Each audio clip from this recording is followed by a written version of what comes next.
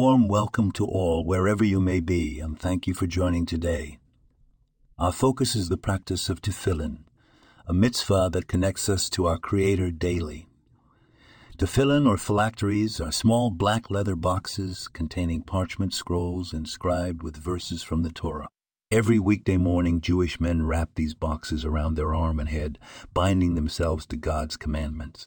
Our sages teach that when we put on tefillin, we demonstrate our commitment to the unity of God, our readiness to serve Him with our heart and mind, and our devotion to His Torah.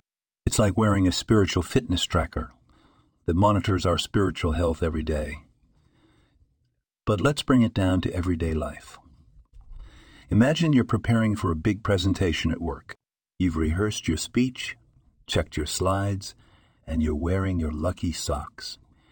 You've done everything possible to set yourself up for success. That's what putting on tefillin is like. It's setting our spiritual compass for the day, aligning our thoughts, feelings, and actions with our highest ideals. And like that big presentation, it doesn't just impact that moment. It shapes the rest of your day, influencing how you think, how you behave, how you relate to others. Similarly, when we put on tefillin in the morning, it's not just a ritual.